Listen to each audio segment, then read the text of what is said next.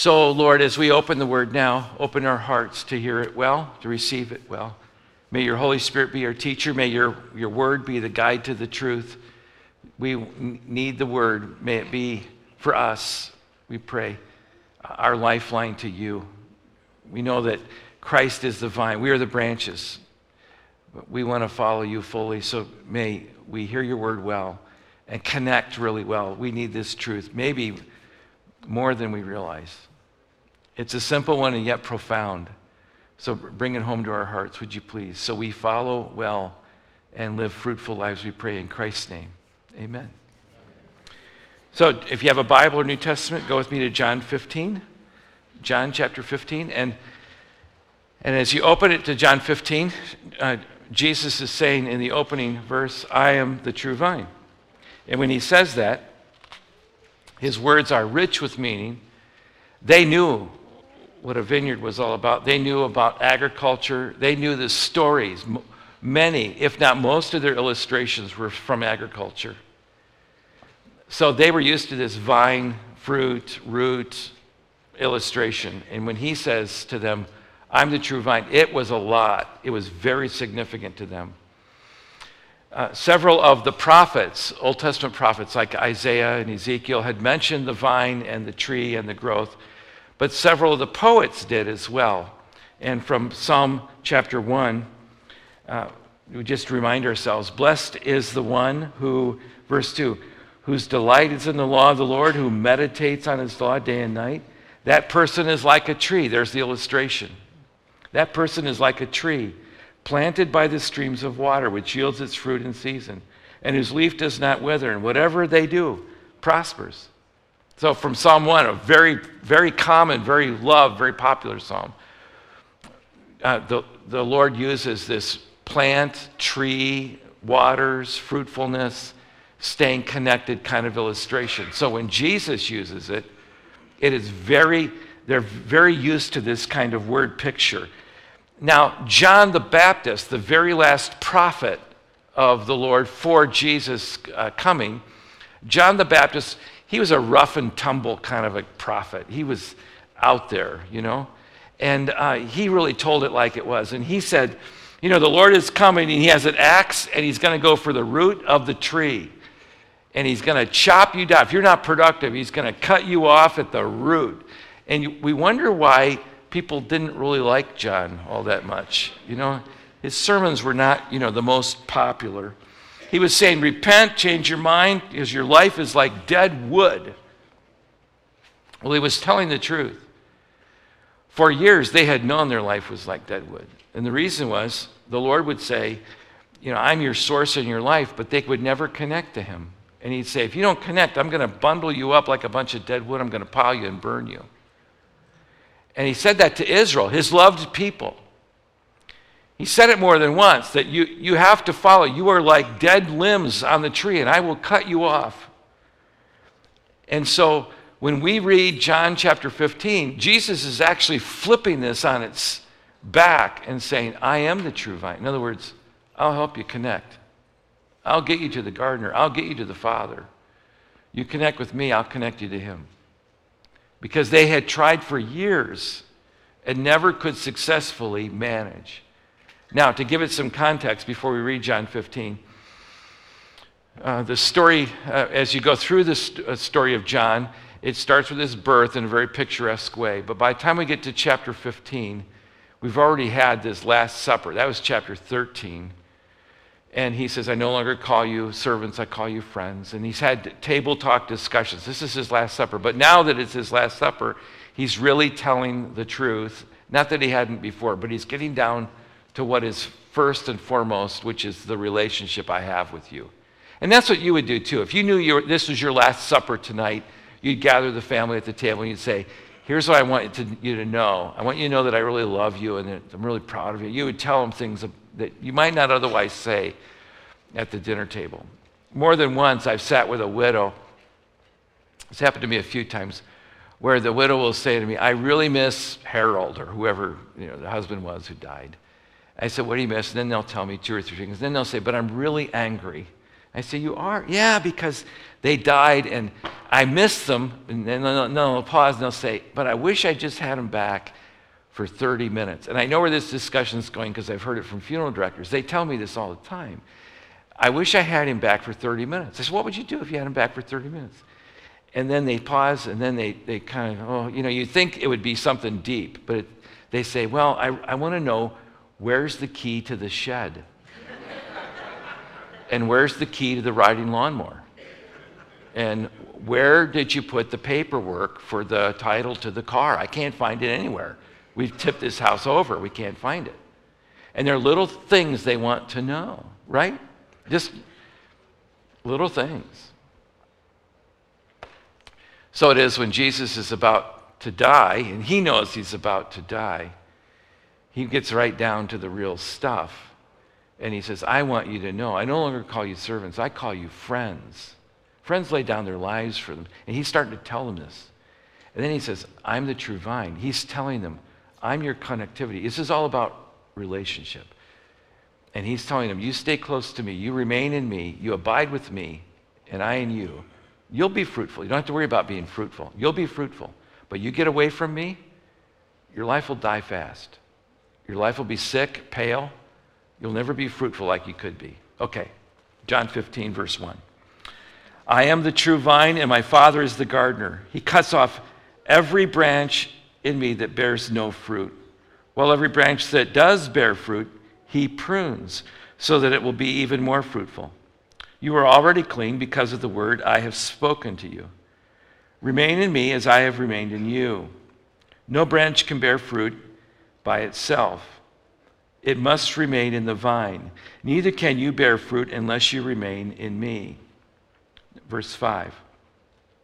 I am the vine, you are the branches. If you remain in me and I in you, you will bear much fruit. Apart from me, you can do nothing. If you do not remain in me, you are like a branch that is thrown away and withers. Such branches are picked up, thrown into the fire, and burned. If you remain in me and my words remain in you, ask whatever you wish, it will be done for you.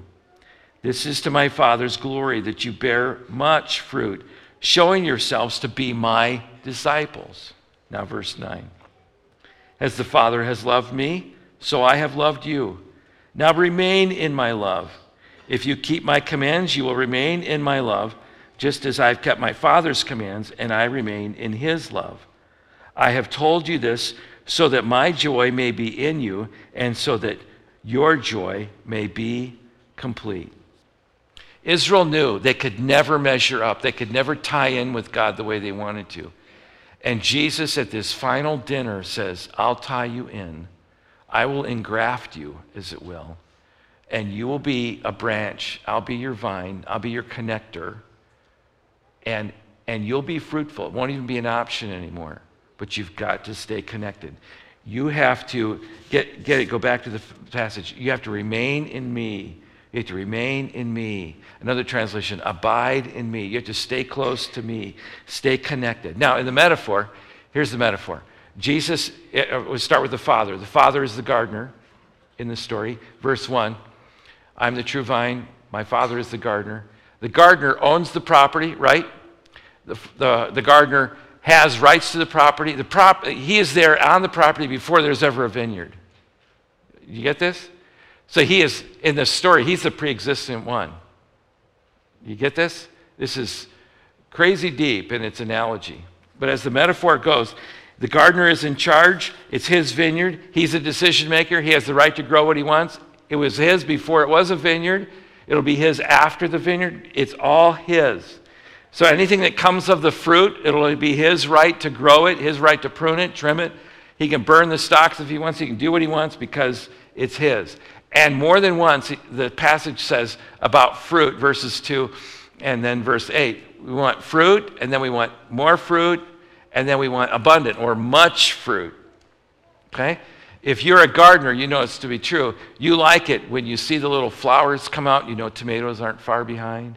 So you see the flowers pop, but you want more flowers because more flowers means more fruit, and then you want much fruit. You've had days where you wonder, what am I doing right? What am I doing wrong? Why does this plant in particular really produce, and that one not so much.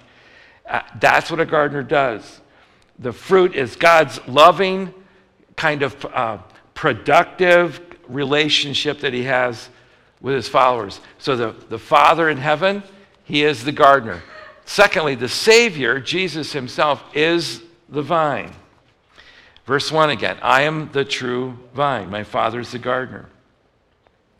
Fruit is only possible because there is a vine. You don't get fruit if you don't have a vine. You can't just go to a garden and dig in the dirt and pull out fruit. There has to be a plant attached to it. Jesus is the provider. So you can't ever think we'll ever have a fruitful life apart from Jesus. That's why today even, you're driving in the country and you drive past, it's called a vineyard, right? It's never called a grapeyard. Think about it, right? They never call them grapeyards. They call them vineyards. That's what you see, that's what you identify, and that's all about Jesus. He is the vine. We are, thirdly, the branches. The people are the branches. Verse 2, he cuts off every branch that bears no fruit. Stop there.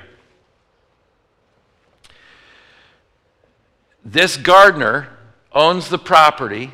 I hope you get the relationship now. The gardener owns the property. He can do what he wants. He has a vineyard.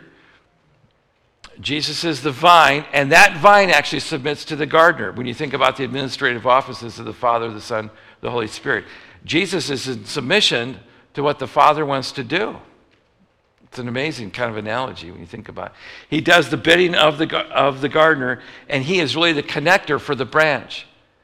And you and I, people, are the branches. And it says about the branches that he cuts off the ones that are not productive. It's the equivalent of having dead wood. You know what dead wood is? It's just never been productive. Wanda and I live in a house, and a house has trees on it. The wind blows like the wind blows at your place, right? We've had some great winds. And what happens is that's when you find out where the dead wood is in your trees. Stuff's falling out of the trees like crazy. Big chunks, dead wood. And I just think, well, that's one more thing I don't have to pay for is the guy to trim the tree. He just, nature trimmed the tree for me. Just glad it didn't take the roof with it, you know. There'll be moments you realize there's a lot of dead wood.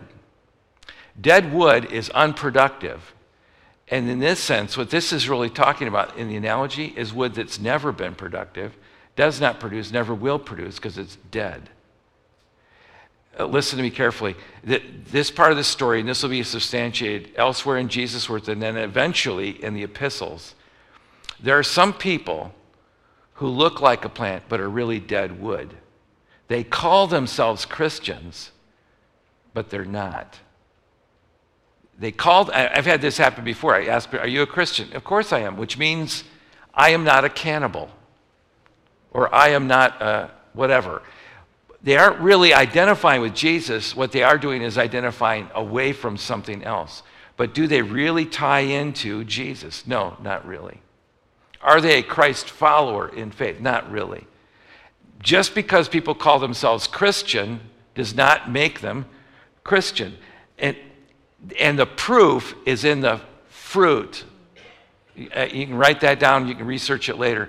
Fruitfulness cannot help but come. That's why sometimes when a person comes to me and says, well, you know, Hank, you know, he went to camp and he made a decision, or he prayed a prayer, he went to VBS, and okay, do I have any indication that your son that's giving you so much trouble, is there any indication that he actually follows Jesus?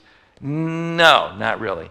Have you ever had does he have any prompting of the Spirit within him? Is there anything within you that makes you think there might be spiritual life? No, not really. He owns a Bible. We drag him to church. That does not make him a Christian. What we have to do, we can't reform him into one. We can't force him into one. We have to pray him into the kingdom because it's spiritual work. It really is. So just don't even think for a moment that just because there's dead wood that it is going to be productive. It's not going to be productive. Never has been, never will be. What they need is spiritual life. So when people are Christian only by name, what Jesus says is the Father's going to cut them down and throw them to the pile. That's why it's so critical that you examine your life to see if you're of the faith. Examine your life, and I tell you that with a broken heart. Examine yourself. Make sure you are a follower in Christ, regardless of what other issues are. Make sure you trust Christ personally.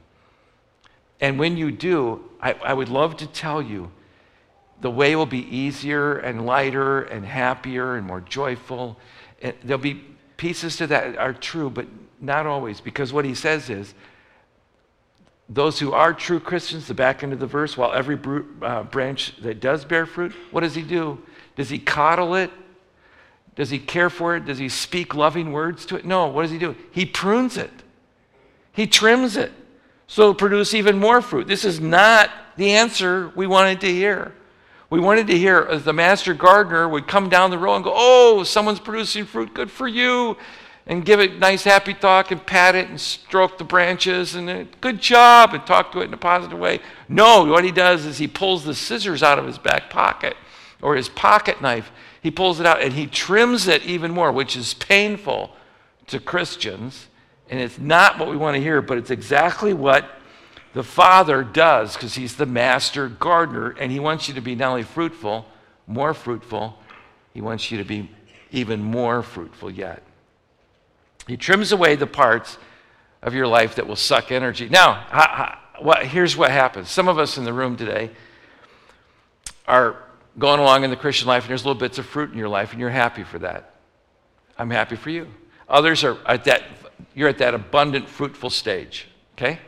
But there are some in our room, and it will happen to you somewhere in life, where you are in the fall or the winter of your faith. And by that, what I mean is you have long nights and short days, and the gardener's coming down the row, and he is trimming, cutting on your life, and it is painful. But he does that because he's not committed for your life to be painless. He wants your life to be productive. If you were to write that down, he wants me to be productive. He's not aimed for my life to be painless. See? So the master gardener goes down the row, and every branch that does produce fruit, he trims it. And then you could be even more productive in the life. And that word picture for that productivity is called relationship. You are already clean. Why? Because the word is spoken to you. What is he talking about here? We've lost this. The reason we have is because we haven't read the entire Gospel of John together. We're just in 15. But in 13, they go in for the dinner, and as is the custom of the day, they wash the feet of the people. Customs are funny. They really change with generations and places where you live and how you live. But there's some houses in America, even when you walk in the door, maybe your house is this way, there's a pile of shoes at the door. You just kick your shoes off and you go through that. It's just implied. Take your shoes off and you go through the house in your stocking feet. Some houses actually have a tray where it collects the snow or ice or rain, depending on where you are in the country. It has a little tray there to collect the water, and you take your shoes off. Others have that, and then also have a pile of stockings or slippers for you to wear, which is, I think, pretty cool. There are some places that have different customs than that, but what they do is you're trying to keep the house clean. Well, when you come to Jesus, what he does is he washes you clean. That's like taking a bath, Thessalonians says. He washes you with the water of redemption. And when he washes you, you're fully clean. That's what he means in verse 2 or verse 3 when he says, you are clean because of the word. You've been washed with the word. So they are clean already, but in the custom of that day, these guys, even though they're believers, even though they're clean, they had a bath, they've traveled to someone's house for dinner. When they get to dinner, these guys are in open-toed sandals, and they're walking on a dusty road, dirty road, with lots of animals. And so when they get there, it was the custom of the day that there would be someone at the door who would greet them, usually a servant or the master of the house. They would greet them, take off their sandals, and bathe their feet, just wash their feet, and sometimes even wash their sandals. And they might stay in the house barefoot, or they might put the sandals back on. But the idea was, we're washing your feet. Jesus did that. When no one else was willing to do it, he became a servant He said, I'll wash the feet. Nothing too good for me to do. And that's the way it is for Christians. There's nothing that's beneath us. We'll do anything. Doesn't matter. So the idea of that, though, is that periodic cleansing, that is a word picture for what we call confession. And that's why sometimes at the Lord's table, when the elements are going out, you'll hear someone on a mic say, and take this opportunity, you're already washed clean before the Lord, but take this opportunity, examine your heart, not only to see if you're of the faith, but examine your heart to see if there's something in your life that needs confession. That's the washing of the feet. See, you're getting back, so you're fully clean before the Lord. So when you take communion, take the elements, you do so fully clean before the Lord. So go back now to verse 3. The word picture is all about relationships. He says, I want you to catch up and be current in the relationship. You're already clean because of the word that I've spoken to you. And because of this now, he says, now you can hear and you'll be cleansed. And now you can move into the house and you can have communion. You can have fellowship because the whole issue of relationship is settled. Now, that fruit now that goes through the branch, we have the gardener owns the garden. Jesus is the vine. We are the branches. And out on the end of the branch is fruit. Having said that now, fruit is this productive kind of life that we would love to have. Verse 4, remain in me as I remain in you. No branch can bear fruit by itself. It must remain in the vine. Neither can you bear fruit unless you remain in me. The word remain occurs more than fruit. Do you know this? Notice this? The idea of staying connected to Jesus is the bigger idea. You will be fruitful if you stay connected. So staying connected is the issue. But here's what I see happen. Among good Christians, we read this verse to mean, if you aren't fruitful in the Christian life, try real hard to produce more fruit. Like, so you're trying real hard, and he's saying, no, that's exactly what I'm not saying. That's exactly what the Old Testament saints did. They tried real hard, and it does not work. So what does? Remaining with Jesus. That's what works. Staying connected to him. That's what works. Drawing your source in life off of Jesus. That's what works. You remain in me and I in you, you will be productive. You will be fruitful. And when you produce fruit, you'll produce more and even more yet. But here's what happens. I brought with me a branch. This branch is cut off. You like it? It will never produce fruit. You know how I know? Because it's dead. Okay? But some of you, when it snowed yesterday, you almost ran to the attic and got your tree out. Did you not? I mean, did you? Anybody else put on Christmas carols? Okay, good. I'm proud of you. When you cut down a Christmas tree, some of you have no idea about this, but there was a day when trees went in a house that were real. And then when you cut that tree in the woods, or in my case, we would go to the best gas station lot in town and pick a tree from a lot or a Boy Scout lot. You grab a tree, it was a real tree. The day that tree got cut, it was beginning to die. Right? So now it's just a race to see who's going to win. So you're going to bring that tree in the house. It's been out in the cold. You're going to bring it in the house, but you're going to plop it into a stand. When you put it in a stand, you're going to put water in it, and it's going to suck water up, and that water is going to help keep the needles on. And you pray to the gods of heaven that the needles stay on, because if they don't, they're going to clog your vacuum cleaner, right? And you don't want that to happen. So you want this thing. You don't want a fire hazard. You don't want all that to happen. Some of you have artificial trees, always have. You've never known, just how adventurous life could be by cutting down a real tree. You should try it sometime. But the day you cut that tree down, it's beginning to die. The needles will fall out. I have never, ever heard of anybody say, yeah, we watered that tree, it grew a root, went right through the basement. That has never happened, to my knowledge. Probably somewhere it has. But to my knowledge, it hasn't happened.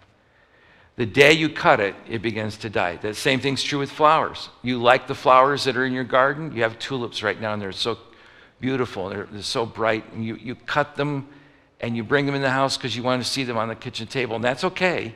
Just know, the day you cut them, they started to die. You have 3 good days, maybe 5, if you're lucky 7, but probably 3. You don't have many. So you say, well, I really love them, I want to be close to them, so you cut them off. That's like a death sentence to the tulips are going, we were doing so well. Next year we're not doing so well because you cut us. Take us inside. This branch will never produce fruit because it's dead. So what do we try to do? We say, well, you know what I'll do? I'll think about producing fruit even harder. I'll try harder. That's what we do. Will that produce fruit? It won't do it. Why? Because the branch is dead. Some of us say, well, it's and I brought with me, this is a forsythia. This is not really a vine, but I brought this in from the snow yesterday. You like it? And it's alive. It's doing well. There is a way you could make this branch, if the day it got cut, you could engraft it. You know what engrafting is? Romans chapter 11 actually talks about this.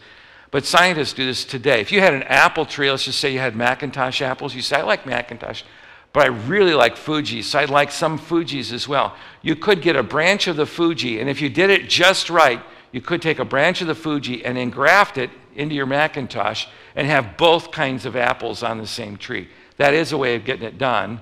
It's not easy, and it takes a lot of attending to.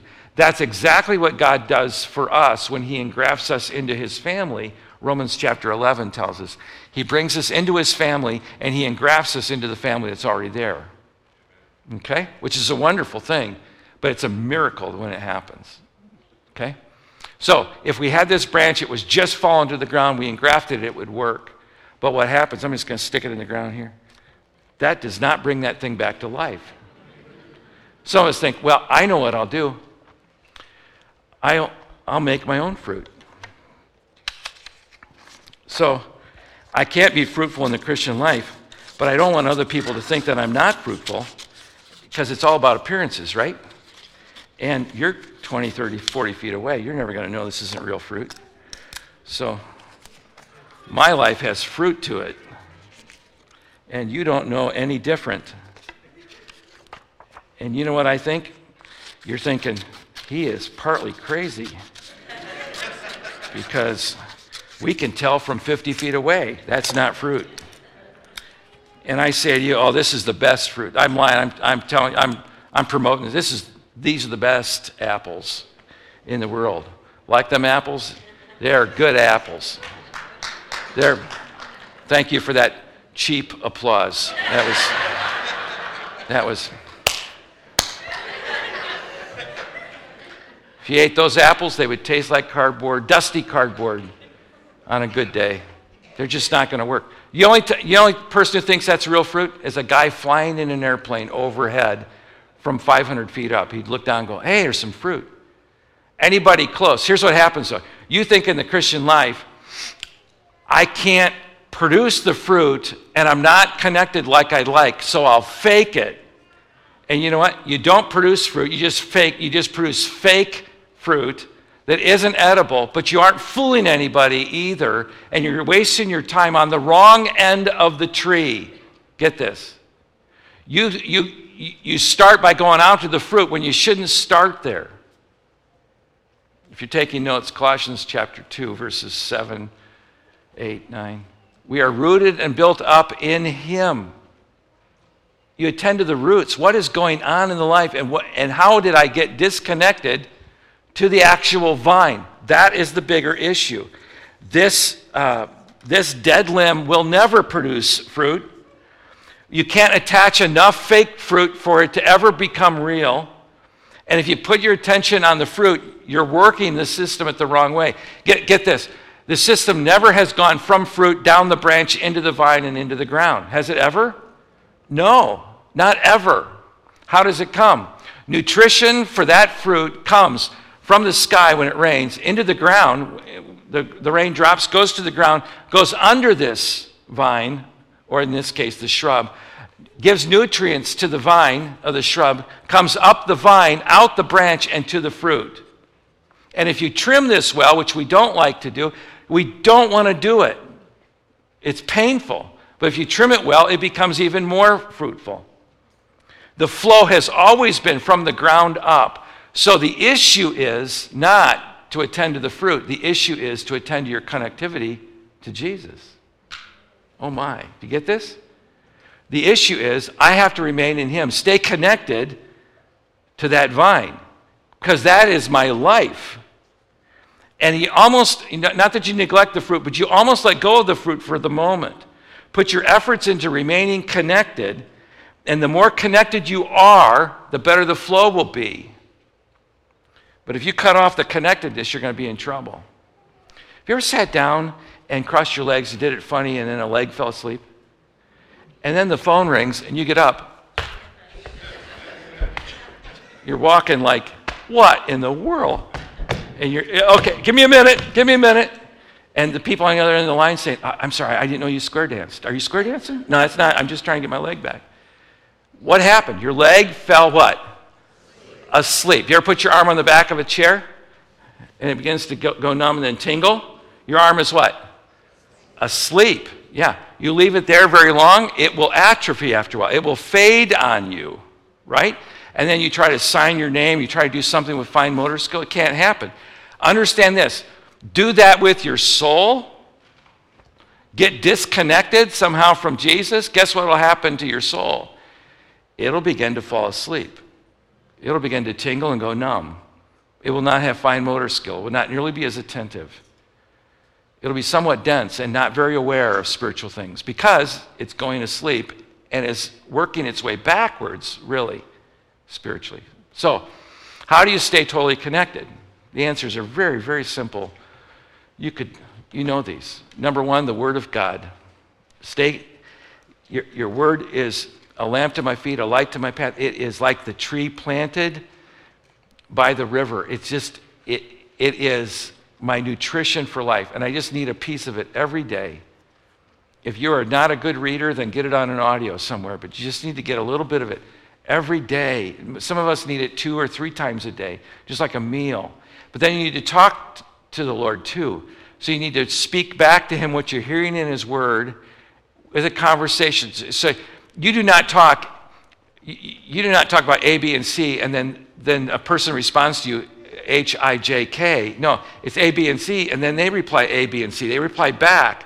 When you pray back what you just read. Keep it within the context.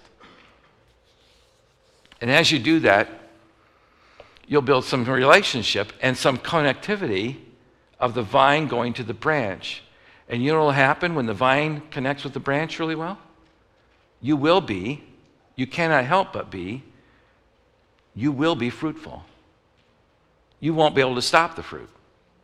You cannot stop the fruit because that is the outcome of your connectivity. So if you don't feel very fruitful over a season of time, maybe in a pruning season, but after a season of time, you still don't sense yourself being fruitful, don't worry about the fruit. Go back to the connectivity. The Word of God, prayer, meditation, talking to the Lord, listening to him through his word, speaking back to him what you hear. I believe, too, another piece to this is our good Christian friends who speak the word of truth to you and who challenge you to live for Jesus. I think, too, when you're in moments of solitary where you have either art on a wall or music from the stereo or you're working through your hands some way where you are serving the Lord or hearing the word of the Lord in another means, because we are, we're very tactical people. We get it in different ways. And so because we're very different people, we need to get it in different avenues at different times in our lives. I think all of that needs to happen in a primary kind of a way. Now, once you've done that, you can expect your life to be fruitful. But I'm reminded, again, if you're taking notes, Galatians chapter 5, the fruit of the Spirit is love, joy, peace, forbearance, or patience. It's kindness, goodness, faithfulness. But think of this, if you will, like a tangerine. It is a fruit. So get this down. This is not the fruits, plural, of the Spirit. This is the fruit, singular, of the Spirit. In other words, this is the outgrowth, or this is the outcome of the Holy Spirit working in your life. And it is love and joy and peace and long-suffering or patience, forbearance. It is kindness and gentleness and goodness. It's all those things Those are all outcomes. But when I pick up a tangerine, I don't know about you, but when I peel and eat tangerines, I love to eat a tangerine. We keep a box of them on the island all the time. So everybody eats them in our house, kind of like candy. I have yet to ever have a tangerine where like sections 1, 3, and 5 are huge and the other ones are small. Okay? No, they're all pretty much the same size. What's that telling you from nature? What's that telling you? That fruit, because it's singular, grows and nothing outgrows the other. So if you are struggling with kindness and goodness, you may not know it. You may also be struggling with love and joy. But don't attack those, and you may be addressing those. I want to be kinder. I want to be more gentle. I want to be more loving. That's okay. What you might really do is ask yourself, what is cutting off the flow of the Holy Spirit in my life? Because this is the fruit, or it's the outcome of the Spirit. This is really, those things are a product of the Holy Spirit working in my life. So what am I strangulating in the process? What am I cutting off? What's gone to sleep in my arm within my spirit? Because chances are, if you're struggling in one of those areas of the fruit of the Spirit, probably many of them, and that's going to affect the whole fruit. Go back to the fruit of the Spirit. What is the flow of the Spirit in my life, and what keeps the flow from increasing and being healthy? Okay? I say this, always stay connected to Jesus. As you do that, what you're going to find too is this.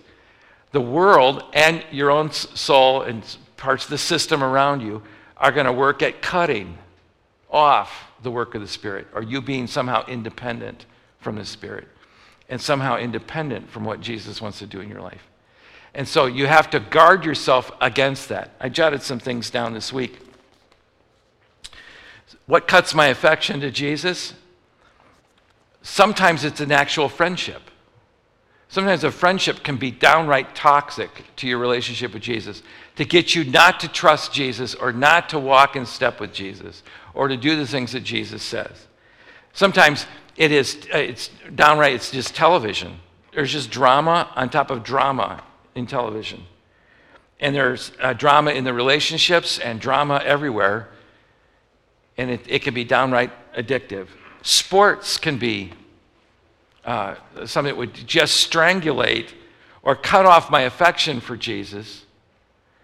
And when it becomes more important, when it becomes my definition, when it becomes my loyalty, that's too much loyalty. And the reason I say that is this.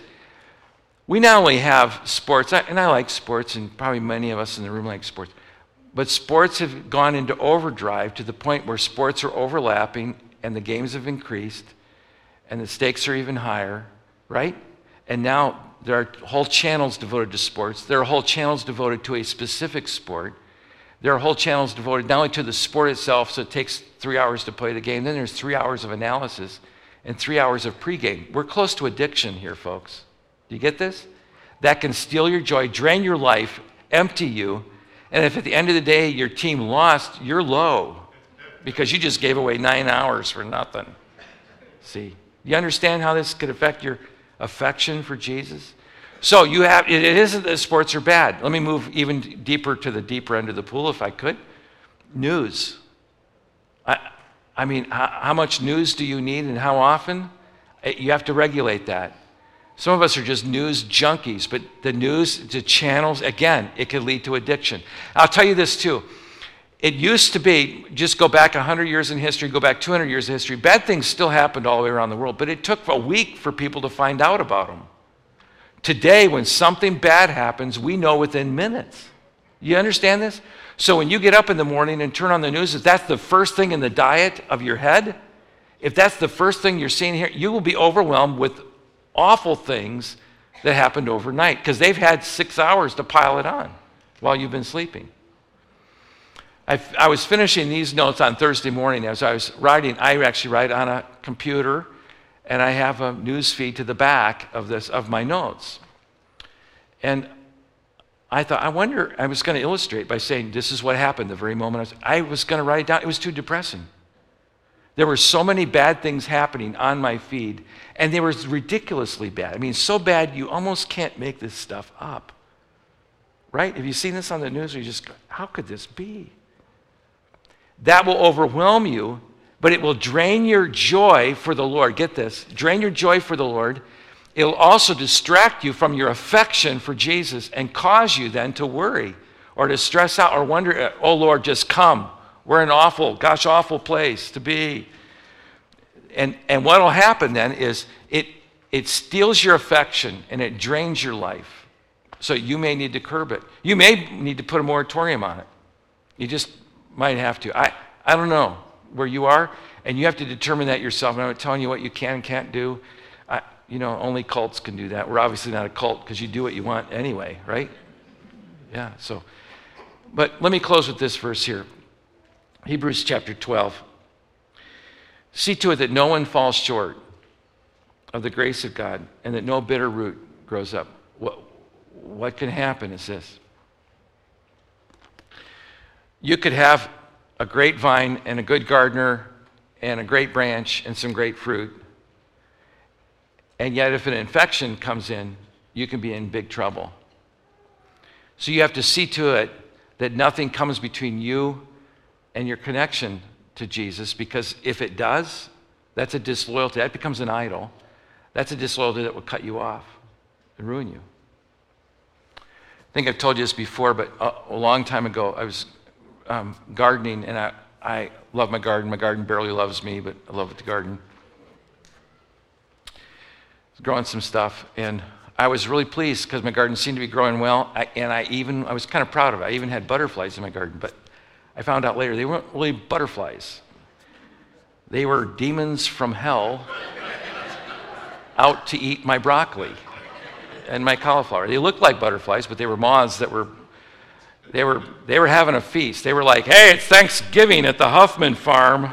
Come over here. And all the other butterflies came, chewed my flowers to shreds. And anyway, so it doesn't take much to eat at the base of this, right? And when that happens, then you have to trim it all the way back. You lose the whole season of fruitfulness because you have to trim it all the way back, and you almost have to kill it as you cut off all the bad stuff and start over again. Understand this. If you allow a root of bitterness to come in, you will have to cut your life all the way back so then maybe one day you can be fruitful again. It's a survival thing. So see to it that you don't allow a root of bitterness to come your way. Last verse, chapter 15, verse 5. I am the vine. Get this down. Jesus is the vine.